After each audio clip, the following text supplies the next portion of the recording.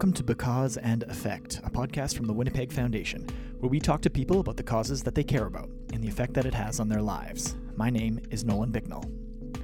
Janine Stevens is a Winnipeg-based Olympian-turned-coach who was recently awarded Rowing Canada's President's Award for her dedication to the sport. After winning silver in the 2012 London Olympics, Janine is now focused on coaching and helping the next generation of athletes compete, grow, and thrive. Even now, if I'm going out for a row, I want to get back to the dock better than where I started. And so there was just always different things happening and always room to grow and people to work with. And that, how do I get these different people that I'm rowing with today on the same page? This team of people working together or this team of people working together, and every day was different and every day was exciting. I sat down with Janine Stevens, silver medalist in the London Olympic Games back in 2012, to talk about sports psychology and the mindset of a champion, her transition into coaching and the lessons she's learned through sport, and her devotion to Manitoba. Because sport can have a lifelong positive effect on both the athletes participating and the community they're from.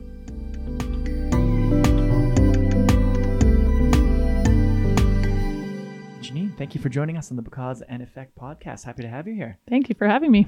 So Olympic silver medalist, pretty cool experience, pretty unique experience. Maybe just take me back to 2012 in London and what was that like, and sort of paint me a picture. Yeah, it's been interesting. So this week, all my Facebook memories of 7 years ago have been coming up, right? Because we left for the Olympics on the 14th, and we were training in Italy now, so it's been really exciting to sort of look back on that. For sure. Those memories coming up, so 7 years later. And our final race was on August 2nd. And I think we knew the race schedule, if not 8 months, maybe even a year in advance. Like, we knew that August 2nd was quite possibly the biggest day in our life in that moment. No kidding. And so we were just gearing up for it for so much time and so many strokes and trying to just put everything together on that day. And I think we were really, we were very well prepared. We were going for gold. And I think there's never been another moment where I've just felt more ready for that. That's crazy. That amount of preparation. I mean, that's got to be a ton of pressure too, right? Or is part of the preparation not getting stressed out and not caving to the pressure? Yeah, a bit of both. I was definitely more nervous than a regular race. Just the thought that everyone is watching this. People get up at 6 a.m. to watch the Olympics. There's not a lot of other things that people get up outside of their time zone to watch and maybe support. the royal wedding, maybe. Yeah, there you go. That's a good one. And so you sort of know that in the back of your mind, and in getting ready for our warm-up, I had a period of time where I had to sit down, and our sports psychologist had given us this breathing music that you sort of think, I'm never going to need this, but just in case, I'm going to listen to her instructions and practice. And so a few times I just lay down on my floor at home or whatever and just inhaled as the music went up and exhaled as the music went down. And I totally needed it that morning of the race. My heart was racing. We were heart rate monitors just to monitor our warm up. And I was I was in the 90s and I was just sitting there. I'm like, okay, I need to bring it down 40 beats. And so I definitely felt the nerves, but because I had done the preparation and because I had planned for that a little bit, and our sports psychologist had given us those tools, it made a world of difference. Was there sports psychology when you first started rowing or first started with amateur sport?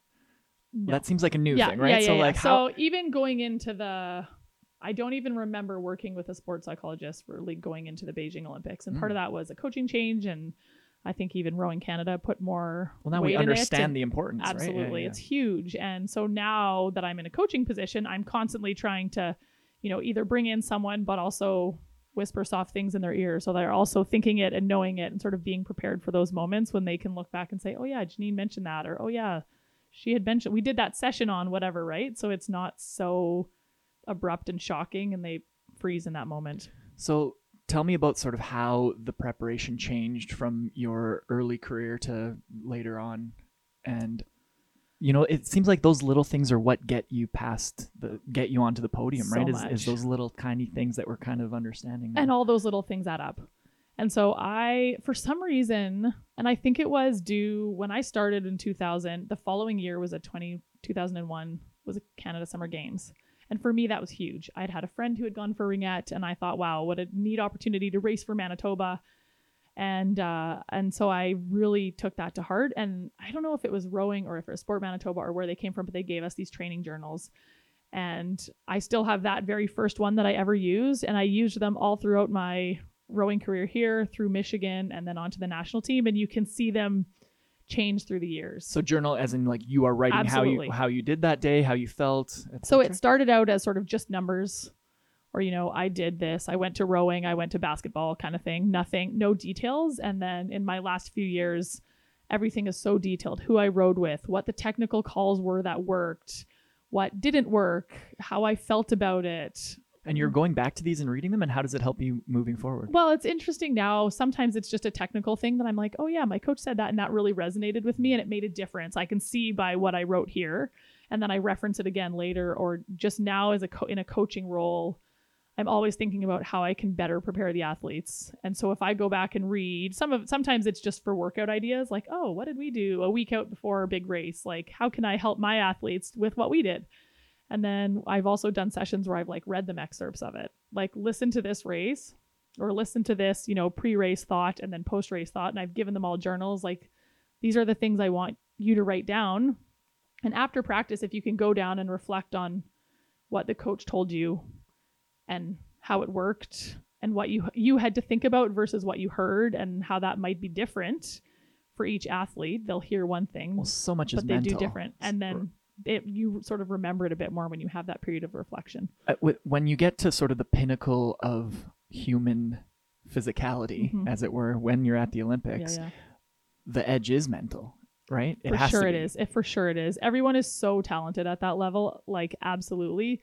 Whether the preparation was what you're going into it and how you're feeling about that preparation to, you know, it could be 3, 5, 10 strokes that make a big difference if you're not off the line properly, or, you know, and we were well prepared in an Olympic final. Everybody's giving it all they got from stroke number 1. So you might not be ahead at the start.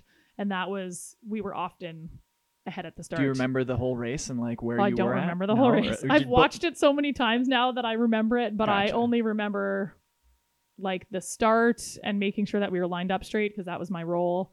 I remember the American coxswain was on us, which meant that they were about 50 feet up and thinking like, oh, we have work to do. And I yelled something. I probably grunted or something. I remember being like, yeah, we go. And then, but I could hear their coxswain more than I could hear mine because I don't have a speaker right directly in front of me, whereas everybody else has one either at their feet or behind them the way it works out, and bow seat doesn't. Gotcha. And then I remember like the last little bit thinking, oh my God, this is it. Right. So, and it went by in a flash. For sure. And someone said you do like 25 hours of training per stroke in the Olympic final. Like it's a 6-minute and 12-minute race. It's not, you're not doing the marathon, but it's, you know, more than 9 seconds. The sprinters who train and race for 9 seconds, at least we're there for longer than that, right? Kidding. But but yeah, you just want to make sure that in that moment you have everyone is the best in their country and they've done everything they could to get there. But what is it that you have a little bit more of? So it is a lot of mental at that point. Yeah. And that just like self-belief is really important in that moment. So you've been coaching for a few years now. Yeah. How has that experience tempered who you are as a coach? Oh, it's a lot. Like, I think a lot. The coming in as a coach in May and all of a sudden, okay, you have 6 weeks to pick a team for Canada Games. At the time was super overwhelming. And I don't think I had a lot of confidence, like, because you, as a rower, you so rarely watch rowing. You're in the boat all the time. And I was very much a feeler, and I could feel what was happening in the boat and what needed to change, which is what made boats go fast for me. I wasn't the strongest. I wasn't like the biggest person, but I would just feel what was happening and then make changes as a result and call for changes within the other people. And that was always my role. And so all of a sudden I have to watch and I'm not feeling. And so that was a bit of a challenge for me. And even now in the past 2 years, like I can watch a boat at race pace way more confidently than I could before. Okay, rate 18, I could figure out what they might need to fix. But if you're rowing at a 32, 3 years ago, I might be much less confident. And now I'm like, oh yeah, okay. And I sometimes watch the people and sometimes watch the blades and sometimes watch the bow and how it's just moving through the water. And help me understand what a 32 is. Oh yeah, strokes per minute. 18, okay, gotcha. 18 strokes per minute is low. We do most of our training in 18 to 22, and then racing is like 30 to 36. Oh. We raced at 38 or 40 at the Olympics, but like at this level, that's what you're aiming for. They could race at 32. So it's more about control rather than burst. Yeah. but just for like being able to pick up on all that stuff, I just needed to do it more. And now I've watched so much more. It's like, oh yeah, you need to fix this. Or even we change things by a centimeter or half a centimeter here and there in how we set up the boats. And now I feel way more comfortable watching and saying that boat's too light.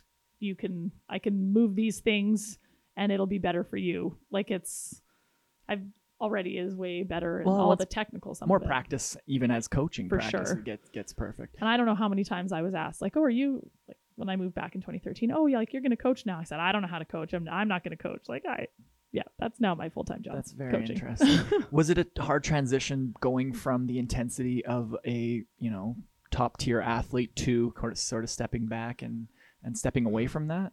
Do you miss it? I still love to row. I think I stopped at a time I wasn't over the sport. I wasn't tired of the sport. Mm-hmm. I think I'm the only person in my team from 2012 other than our coxswain who still has anything to do with the sport. And coxswain is the person that steers in the front. Gotcha. Okay. And so she is now training for her 10th Olympics, coxing the men's 8. Yep. She made the team in 1980 when they boycotted Moscow. And she's only missed 2004. Wow. And cool. So she has a ton of experience, but so she's still going. She did Rio. And then now women can cox men and vice versa. Cool. And that's new in 2017. Awesome. So she's now the men's coxswain. And I was still really passionate about the sport, and I know I'll never be in a boat that feels that good again, but that doesn't bother me. I like getting in the boat with novices, and there are times when I don't even make technical corrections. I'm just like happy to be on the water. How'd you get into this? Like, where does rowing start for someone?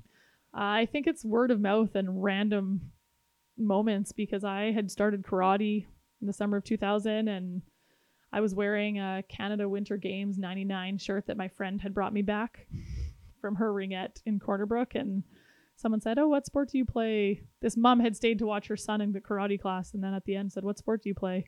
I said, I don't know, every sport. I don't know what that means. Yeah. And she's like, well, your shirt, what's your shirt from? I'm like, a friend. So she said, would you consider trying rowing? I'm like, oh, sure. Great. I, kind of didn't have something happening that summer, and it was just a new opportunity, and I'm obviously super thankful that I said yes. When you think back to the butterfly effect of like what all branched out from that question, have you ever tried rowing? Yeah, so amazing. So, and I was just talking to someone this morning. There was one girl on our team who was the alternate for the Canada Winter Games synchro team. 4 months ago in February, like or something. Synchronized swimming. And synchronized swimming, yeah, it's not called that anymore. There's a new name for it, gotcha. Artistic swimming or something.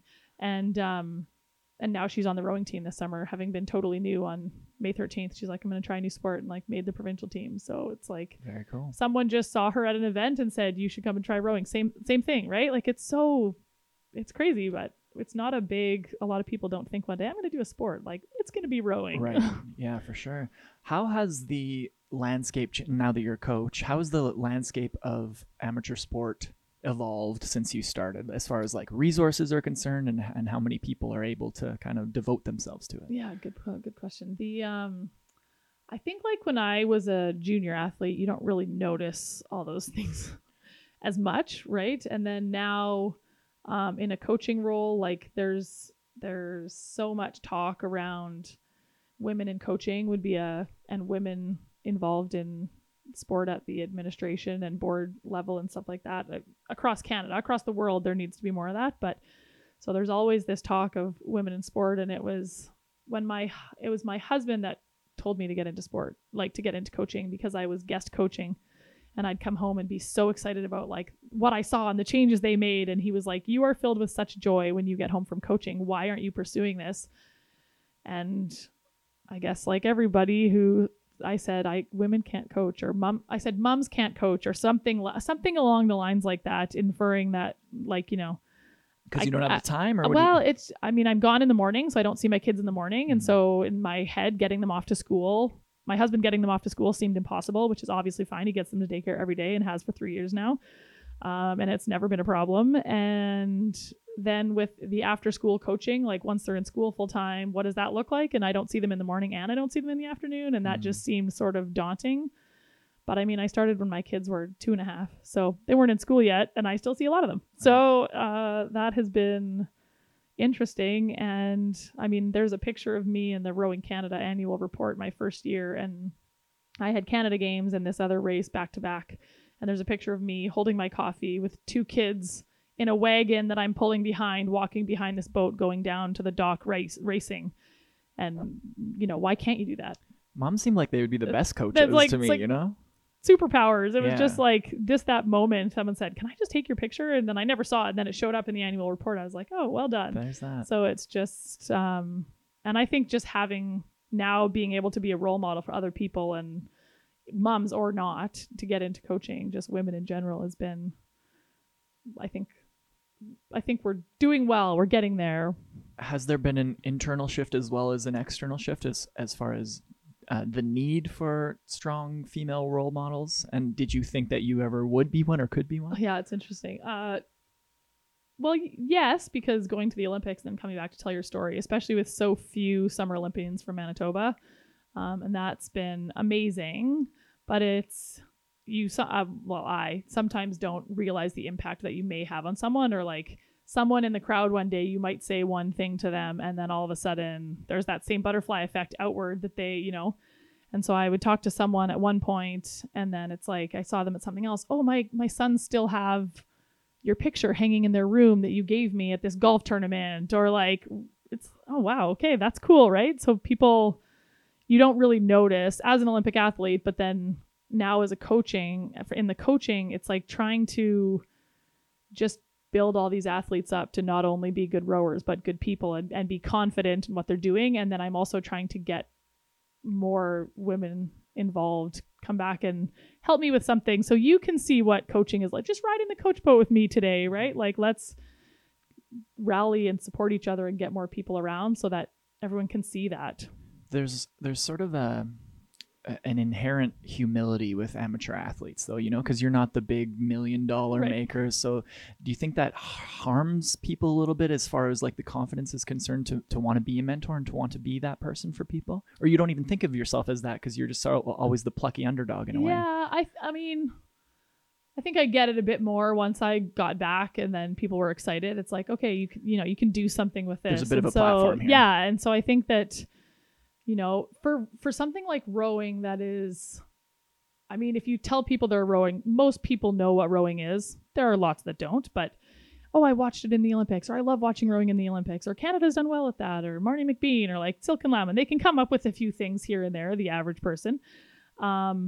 But I still get so much of, oh, we row in Winnipeg, or where do you row in Winnipeg? Where's the rowing club? And it's just still so unheard of. So I feel like if I could make that a more known thing for people, I'd be pretty excited at the end of it. And so where could people go if they're listening right now and be like, I'd like to try that? Yeah. What's the best place for a Winnipegger or a Manitoban or a Canadian to go? Yeah, the Winnipeg Rowing Club is the major club in Winnipeg. There's also the Kenora Rowing Club.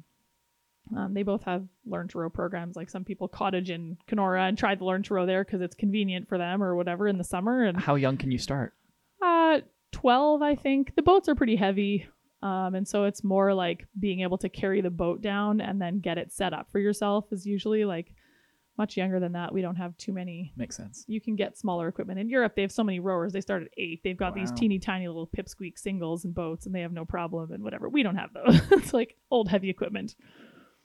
That might be one of many, I mean, aside from our winters and stuff, but what are some of the challenges that you see for young amateur athletes coming up through the program? Yeah, in rowing specifically? Rowing or just in general athletics? Yeah, I mean, rowing is hard because we right now don't have a ton of people, so you could be really awesome in Manitoba, but then when we compete on the national level, it's like, oh yeah, we still have work to do. Let's go back and keep working on it, right? So this year I'm taking a bigger group of juniors to this Canadian Henley Regatta in Southern Ontario so that they can sort of branch out and see like, wow, world caliber athletes. We have work to do. And so, but I'm also really encouraged with where they're going and how much they've improved and stuff. Even this summer has been awesome. But in general, I think it's just that, I mean, having people from Winnipeg or Manitoba who get a chance on the national team, or we have a junior from Kenora on the junior national team this year, and they're going to Tokyo. It's cool. Like the pre-Olympic test event for them. So for someone like Abby Dent from Kenora, who gets to make the national team, now, rowers can see that, or whatever the sport is, someone from home, oh, they can do it. Well, maybe it could be me too, right? And so I think there just needs to be a little bit more of that, when you're reading in the paper of people doing amazing things, instead of thinking, oh, well, that's them, like, why not me? For sure. That moment of, okay, I could do this too, or what do I need to do to get there? What's the sisterhood like on you? It was 8s that you got the silver with. Mm-hmm. What's that like? Is it just like 8 siblings that you're with, or paint me a picture of that? I don't know. I think I like them more than my siblings. No, I don't have a sister. Oh. They are my sisters. Yeah. It's, I mean, you can always be in boats where you don't love each other, but I don't think that happened for you? Yeah, but I don't think those boats go as fast. And sure. I think that when you can get that chemistry going, and we were super fortunate in 2010, we started racing in that lineup together. And there was one change through 2011 and then one change through 2012. So the core of us, of the 9 of us, 7 of us had rowed together that was our 3rd summer. And so you get to know everybody's tendencies, and, we had done all sorts of things like the Myers-Briggs personality test, and what are you, and what do you like before races, and how is it that you prepare before races that's different than me? Because someone likes to be loud and boisterous and listen to loud music, and the other one wants to sit in a corner and not see your face. And how do we sort of meld those together? And there was one girl who turned into everyone's mom. Did you bring your water bottle? Did you bring, do you have a hat today? It's hot out. And it's like, seriously? But then when you realize, yeah, right? And it was, I've been doing this for 12 years. I think I got it. But when you just realized that was her state of readiness, you just kind of let it roll off your back and didn't let it bother you. So I feel like year 1, some things were like, oh, this is different or weird, or what's this person doing? And then when you realize that, oh, that's their state of ready, you're just like more confident in that behavior and those things that change. You're all of a sudden rested, which we're never rested going into races. All of a sudden we taper and you have more time and more energy that you're not going to use. You're just going to paint your toenails or something and sit down and do nothing. But like everybody just has a little bit different behavior in those rested moments, and we're in close quarters in hotels or whatever else as you're preparing. So it's like those subtleties have to be the key to a good coach. Absolutely. Is making sure that the subtleties are all intermingling with each other properly, and even like right? things about who's rooming with who, right? Like that stuff can make a really big difference. For and sure. There are some people who could only room together, and other people who it didn't really matter from time to time. But once you play with that enough, then, okay, now we're at the Olympics. Now who are these people going to room with? And we were lucky. It didn't matter too much for overall. There were a couple who had their people, but that was fine with the rest of us. That's so cool. When you came back from traveling the world, essentially, did you think of Winnipeg differently, or think of where you came from a little bit differently? For sure. I mean, I met my husband online in London. Well, now he's my husband. He wasn't at the time. And on like date number 3, might have been 2, I said to him, like, when I'm finished with the Olympics, I'm moving back to Winnipeg.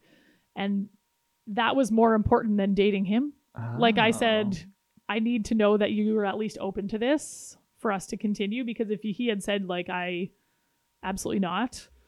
And he was like, yeah, I'm open to that. I was thinking of moving anyway. Like if this goes somewhere, at least I would explore that. And I'm like, okay, date number 3, let's book it. Beautiful. Right? So was that ingrained, or did it solidify when you kind of saw the world? Yeah, I think a bit of both. Like I mean, I always grew up loving Winnipeg, and my parents are diehard Winnipeg fans. So that always helped. But I think just being gone and seeing various places and then coming home and all this just always felt like home to me. And I think it's a place where you can make an impact, and I just wanted to be able to come back. And I mean, my family was here, and so it was nice to be able to come back to them. But you see so many different places, and then it's just always nice to come home. And everyone was so supportive in my journey, financially, like just with messages, and everyone after Beijing, like you never know what the free press is, or what the press in general is going to do with sports. And we came last in Beijing. Like we didn't have my experience at the Olympics was great. My rowing was less. We had an injury in the boat and everything kind of spiraled from there. But, and I just felt like it was covered really nicely. And at no point did they say, Janine was a total disappointment to us or anything. And so that was amazing even from that standpoint. Like I wrote letters saying thank you so much. Like they were so good and so supportive, and Jim Bender had good things to say about me, which was really nice after Beijing. And then in London, it was like front page of the Free Press the next day. Like it was very cool. And I think just having, like that support from everybody was so excited, and that was just amazing to be a part of. And then it's just brings everyone together, I think. So it was fun to come home. And you hear the term big small town quite a bit when talking about Winnipeg, and it kind of feels like everybody knows each other. It totally does. Well, how's your husband? Loves acclimatized it. to Winnipeg. Loves Winnipeg. I don't even have to pay him to say that. He's like really happy here. And so, he was gung-ho with coming, which was great. I think the first time he came, it was minus a bazillion degrees. And I thought, oh God, we're in for something. First. He's like, I lived in Ottawa. We're good. Okay. I'm like, oh, thank goodness. That's awesome. Are you going to encourage you have 2 daughters? I do. Are you going to encourage them to get into sport, or what are your thoughts? Oh, they'll definitely be in sport. They already are. That's so many lessons are learned in sport. Like even today, just getting along with people. And we did a sports psychology discussion last week that everybody has strengths that they bring to the boat, and you don't have to love each other all the time, but everybody has something, and every person in that boat is needed for those reasons and those strengths. And so we did a whole session on that, and it was like discussions I was having this morning already, right? And I'd rather them learn how to get along with people they might not be best friends with when they're 12 and 15 than when they're 35 and 40 in the workplace trying to deal with someone that's got a chip on their shoulder or whatever. And just that ability to work with other people. And in rowing, there's a lot of talking, like how to say something where you're not saying it in a blaming way, like let's work together on this, or let's fix this, not you need to do that or you need to do that, which always comes out. And everybody has room for improvement in everything, and no one goes into a sport being awesome. So just, coming in with a positive attitude and not being angry about something, that for me was always like in my back pocket. My strength was just, I approached every practice regardless of who I was working with and what the workout was. Like this was going to be the best practice of my life on this day, and we were going to make the boat fast regardless of whether it was someone I went fast with or not. There were some people I'd get in the boat and we had no problem. There were other people we really had to work at it and it took us sort of 2 or 3 practices to find it. I still don't know why that was, but it was, all those types of things, not giving up. Okay, you felt discouraged about that. Great, it's over. What can you do tomorrow to make it better? Or what can you do now to fix it? Or just all those lessons in sport are so important. So, and swimming, they have to learn to swim. That's non-negotiable. So they're pretty good at it, but what ages are you coaching? So usually I coach the high performance group. So they're sort of national team hopefuls. So they're 19 to 30. And then my Western Canada Summer Games group this summer, I have 17 athletes who are under 19. So that's the provincial team for this year. So they're 12 to, I don't even think I have an 18-year-old, 12 to 17. How does the approach differ from a 12-year-old to a 30-year-old? Oh, it does. I'm a little gentler with them. There's only. Are you a bit of a hard ass when you're a coach? I wish I were. I think I could work on that. I could really improve that. But there's sometimes I'm like, man, I should have yelled at them more for that. But I don't know. I'd rather them want it more than their coach wanting it. So I try and just like remind them that they're the rowers and I'm just here along for the ride. But there's definitely a difference. And some of that is more like on a philosophical level, and someone's, a 12-year-old just shows up and does the workout and goes home, and there's not really a lot of thought going into it, or they're not going home and journaling and figuring out, the small nuances they need to do to improve. They're just like happy to show up. So, which is fine with me. We have optional practices at 8:30 every day, and I do not expect him to be there, which is great because his body, they're not going to be able to do the same workload either. So I just being aware of those kinds of things and stuff. So what's the best part of coaching for you? I think like standing on the dock and sending people off for a race, just knowing that you've given them all the tools, and just sort of watching them, hoping that they can do it, but also just watching them like put it all together on race day, I think is just neat to be able to see, right? I think my first year, I wasn't super confident that I'd given them all the tools, and it was like, I guess we'll see what happens. My fingers are crossed. And then even my second year in 2018, I was like, I'm not nervous for this race. I'm actually excited to see what they can do. And just, you spend so much time day in and day out taking strokes and watching strokes. And, you know, I don't know. We don't race like in Ontario. They race every weekend. Mm-hmm. So they have an idea of where they are. We race almost never. So, you know, you get kind of 3 chances a year to race at a national event, and let's go see what we can do. And so it's nice to sort of feel more confident in that they are ready for this situation and this regatta or this race or whatever. So it's so much work, all culminating in one, 6 minute or however long it takes, right? That's crazy to think about. Yeah. So it's I always feel like there isn't enough time to do everything. And then when I look at it, I'm like, okay, that's fine. We can fit this in here and we can fit this in here. And yes, we've done enough of that, but I sort of start, just like the athletes get nervous, I totally get nervous going into racing too. Like, have we done enough? What did I miss? And then it's like, okay, I have another week to figure that out, and they're actually fine. But I've in my conversations with people had many experiences where people they didn't play sports growing up, or they don't really understand that sort of team dynamics. What would you say to someone to help sell the idea of the importance of joining a team, playing a sport, getting out there, getting active? Yeah, that's interesting. I think just the amount of things that you learn that are lifelong and that you can take from sport that honestly as a kid you don't even know that you're learning. You trick someone into learning life skills by playing a game, totally, right? Yeah. And it's totally that. And as you get more competitive, obviously things change a little bit more.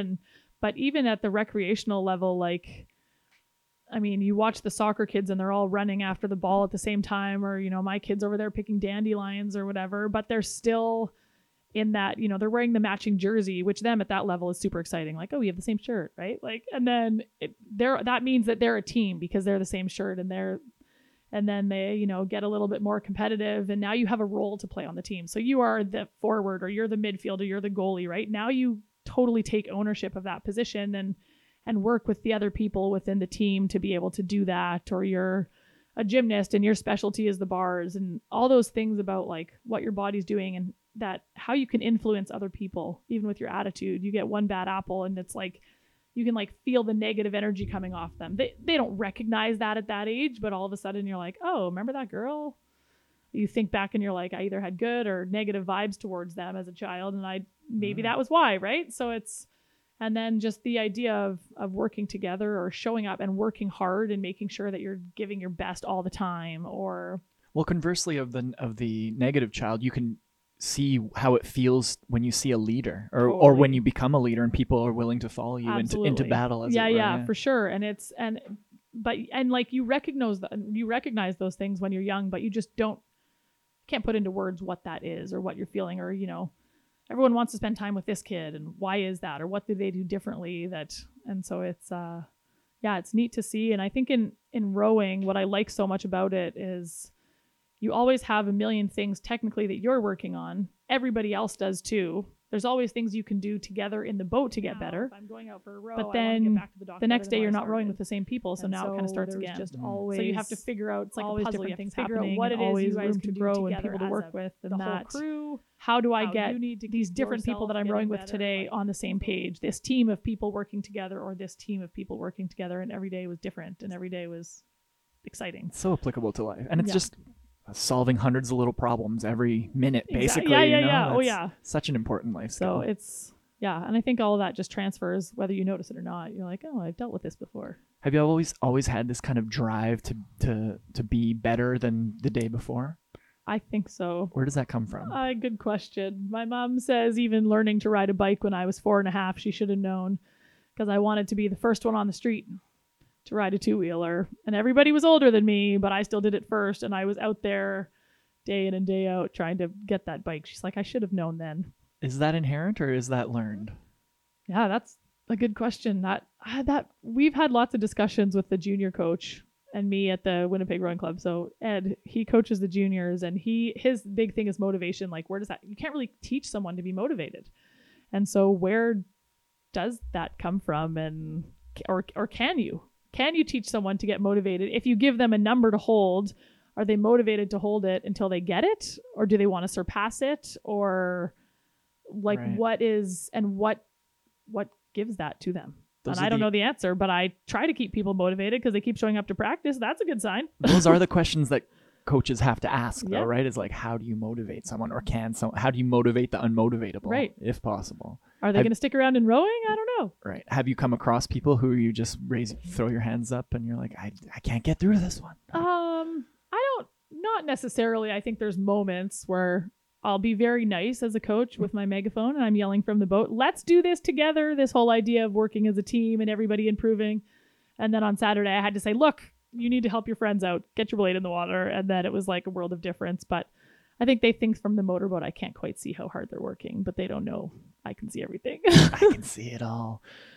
What cause do you think that you're now focusing on? I mean, getting young women into sport is probably a huge It one. is a very big one for me, yeah. How are you approaching that on a day-to-day basis? I think just trying to be a good role model, we actually have more women and men in rowing right now as it stands. And I think just people coming into the environment see that we're doing cool stuff for women.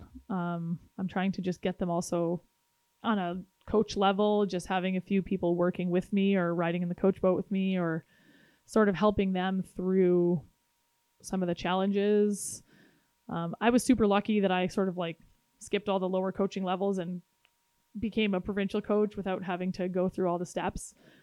Just because my knowledge as an athlete and stuff, I had everything that I could do and passed all the things, whatever. But just sort of take all the knowledge that I have and try and give that to others. I'm trying to start with the help of Sport Manitoba and whatever else I can rope in, like a women in high performance coaching group in Manitoba, so that we can there's like a bit of a network. And if I have a question about something that an athlete that I'm dealing with, or a situation or team travel, or what have people done, everyone's done it before, but just to share best practices. Yeah, with totally. people, yeah. And I just think that there's a total, if you could just go to someone and ask a question or talk through a great situation and they can celebrate with you, or a terrible situation or whatever, and celebrate the victories and help you through the troubles. I think it's just nice to have that opportunity. If we could get something a little more going through that, I'd be pretty excited. That's huge. Yeah. Just someone to lean on sometimes. Yeah. Well, and there's so much, I feel like there's lots of talk about it, and let's put money into this and let's keep talking about it. And okay, I love the talk, but we need to start doing. Yeah. And so I've been really big into this idea of like almost child care support, because if I'm working full time, or next year there's some talk of, if I apply to coach the junior worlds team next year, then I'm gone for 8 weeks.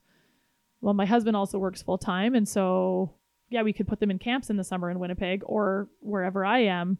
But I still, if we're not together, then he does the mornings right now, and it just doesn't work. So if we're going to be doing this, then the reality is we need to put money into childcare for coaches who are coaching, who are moms, and they could do that for men too. Yeah. That doesn't need to be just an exclusive thing, but that's a huge deterrent. This year they said, why didn't you throw your name in the ring? Well, my kids are 5. Yeah. There's not a lot of camps they can go in. They all start at 9:00. It just a lot of hoops doesn't quite work right now. Exactly. So I said, if this is something you want to consider, then maybe next year there needs to be money available for this. Sure. So what is next in the next couple of years for you as a coach and in this I world? love, we've grown the program at the rowing club already in my first 3 years. We took 19 to, or we took 17. No, we took 19 to Canada Summer Games. Now we have 17 training with us this year and more in the high performance group. So I think just trying to get more people involved in the sport of rowing itself is huge. And then I just want everybody to be able to get faster, because there's more people than everybody wants to get faster. So next year we'll just plan to do the Henley Regatta, and then the year after that there's Canada Summer Games 2021. So this year the Western Canada Summer Games is all eligible for 2021. Where is the 2021? Niagara region. So we cool. race in St. Catharines. Oh, that'll be beautiful. And so just getting them in this mindset of this was a great summer. If I could maintain all of them to keep them going and stuff. So that's been really good. And then, just keeping the high performance group performing, I guess, and keeping them improving and getting sort of more people into that group. But even just even at the novice level, just getting more people involved and introducing them to a sport that I obviously love and spend my life doing, which I never thought would happen, but there's something about it that just keeps drawing me in. I love it. Very cool. Well, at the end of our time together, we do a little segment called Just Because, where I ask you 7 quick questions. I don't want you to think about it too much, but we'll just kind of see where that goes. You okay to do that? Sure. Great. First question, what is the very first cause that you actually remember caring about? The Arthritis Society. How come?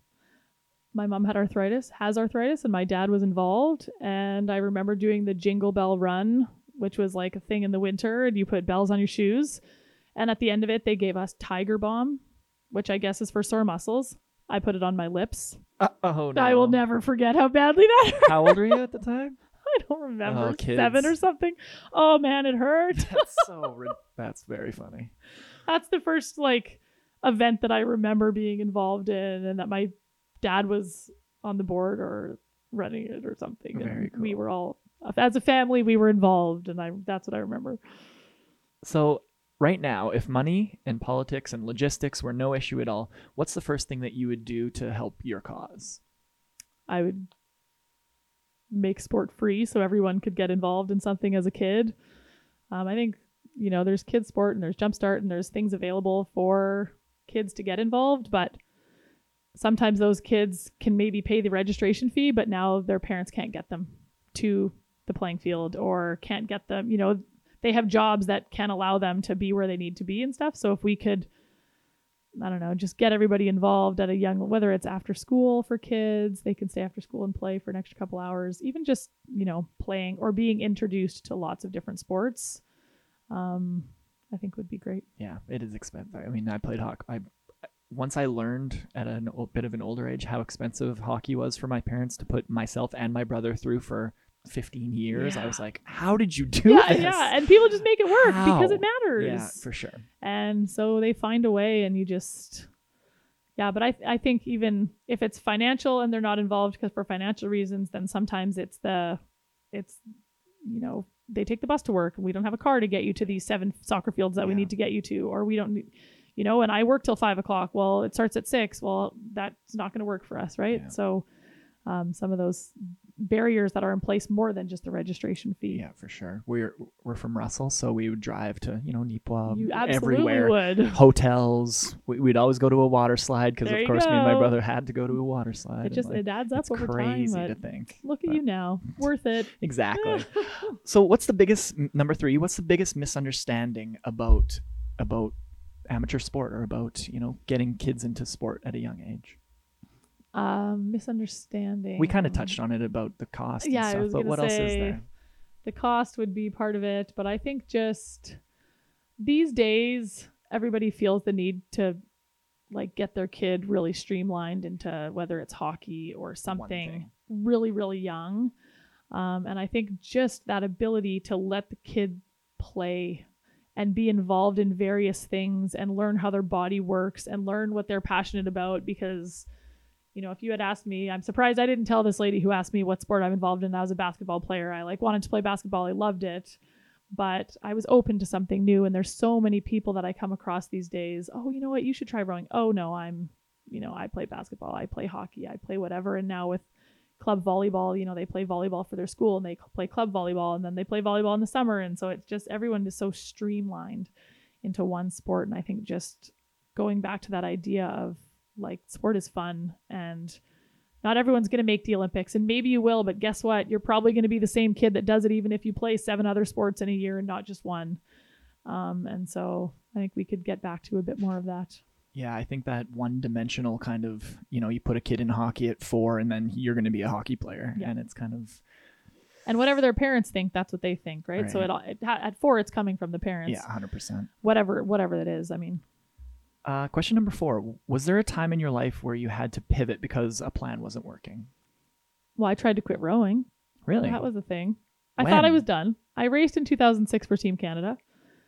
And on the B team, I didn't make the national team. I didn't think I could ever make a national team. So I quit rowing and I moved back home and I worked at St. Amant and I loved my job. And it was my coach that said, why don't you just row when you want? And I said, I don't want. He's like, well, You didn't even enjoy doing it before? I did enjoy doing it, but I thought it was time to get a life. Oh. So I thought, I'll just And then he said, well, why don't you just come and row when you feel like rowing? And I was like, okay, sounds good. So I rowed, and then I kept rowing, and I would like go once after work, and then I'd go the next day after work, and then I was enjoying it. So I went the next day after work. And so I'd go to gym in the morning and then work and then go row after. And I realized that I was still really passionate about the sport, number one, and number two, that I still had so much room to improve. And so I thought, okay, I can do this. The Beijing Olympics is in, less than 2 years now. I'll just do one Olympics and then I'll come back again. And then I crossed the finish line and was like, well, I'm going to obviously do this again. I bet you so much of an elite athlete is just, can you believe that you are good enough? Yeah. Well, and I feel like I tested myself. I actually loved rowing, but I wasn't sure that I should love rowing. I graduated university. I just got my degree. Now I rowed for Canada. That was cool. Mm-hmm. Maybe I should move back to Winnipeg and get a life. And I bought a new comforter and painted my bedroom purple at my parents' house. And I'm sure they loved that. And then I was like, oh, by the way, I'm going to move to London 4 months later. Crazy. So that's awesome, though. I just keep thinking of the one decision that leads to thousands of amazing experiences. Well, and it might have been my coach in that moment who, right. Who said, just come when you want. And it was like, oh, okay. He just gave me permission to make that choice myself. Right. And he wasn't super pushy on like, no, I think you should do this. I thought, oh, and then, oh, he believes in me. Okay, well, maybe I should keep going. And was it maybe just that one thing, or I don't know. Very cool. So this kind of leads into the next question. What is the best piece of advice that you've ever been given? We had one coach who was like a temporary coach with us for the summer, and his quote was, what can you do now to make this great? And I just loved that idea of like, not every row is going to be great, but there is something in that moment that you can do to make it great. And it might not be the greatest, but it will be great if you choose that. And so I loved that idea of just, this is a choice, and I'm going to do something, and I'm going to choose to make it great. Like every little mini battle. All those. Win those, do your best in those little things, and then eventually the big picture will kind of come together. And it doesn't help anyone to go out for a bad practice and get creamed and then dwell on it. Mm-hmm. Like, I'm going to we lost that piece. Like, I'm going to do something a little bit better in this one, or let's, and working with the 1, 2, 3 other people that you're working with. Okay, we don't ever row in threes, so 2 is a bad number. 1, 3 7, other people, or 8. Yeah. In that moment, like just finding something that you can do to make it better than where you were. I think there's always those little things, whether if it's just deciding that you're not going to get upset. That's huge. I like that. So if you could go back in time to when you put the Tiger Bomb on your lips, what advice would you give to that? Not put Tiger Bomb on your lips. Well, let's go a couple years later. Yeah. What advice would you give to your 10-year-old self if you could talk to her right now? Yeah, I think just being open to new ideas, because I think I maybe could have done something differently as a young person, but when I was 17 and I was open to that new idea, I think I would I was happy to try rowing, and I liked that I did that, but there was probably something else, and probably didn't answer that very clearly, but do you think there was opportunities that you missed growing up that you chances that you didn't take for some reason? Yeah, I guess not. I don't know. What would I tell my 10-year-old self? It's a weird question, I do admit. No, what would I tell a 10-year-old girl now? There you go. Mm-hmm. No, I think I liked that I did lots of different sports, and I would definitely encourage people to keep doing that. I probably could have been better behaved in junior high or in elementary school. I think we all could probably deal with that as a little bit better. I think, don't be one-dimensional is good. What we talked about before, like don't just be one thing. You can be all things. Mm-hmm. Do whatever you want. So last question, what do you want to be remembered for? I'd like to have a good impact on people that I work with, and sort of people who I'd like them to have a good memory of their time having worked with me, whether that's just in a rowing capacity or whether that women in sport and stuff grows to be something more, or coaching, and just thinking back to the that I made a change or had an impact on people through their lives. That I have coaches that I have really fond memories of and hold them really high. And so if I could be that person to someone else, I think that would be a big win. Whether they make it in rowing or not, that doesn't matter to me. But if they can be good people at the end of it all, I think would be pretty awesome. Perfect. Well, thank you for being on the podcast. It was great to meet meet you. This was awesome. Good luck in the future, and thanks again. Thank you very much.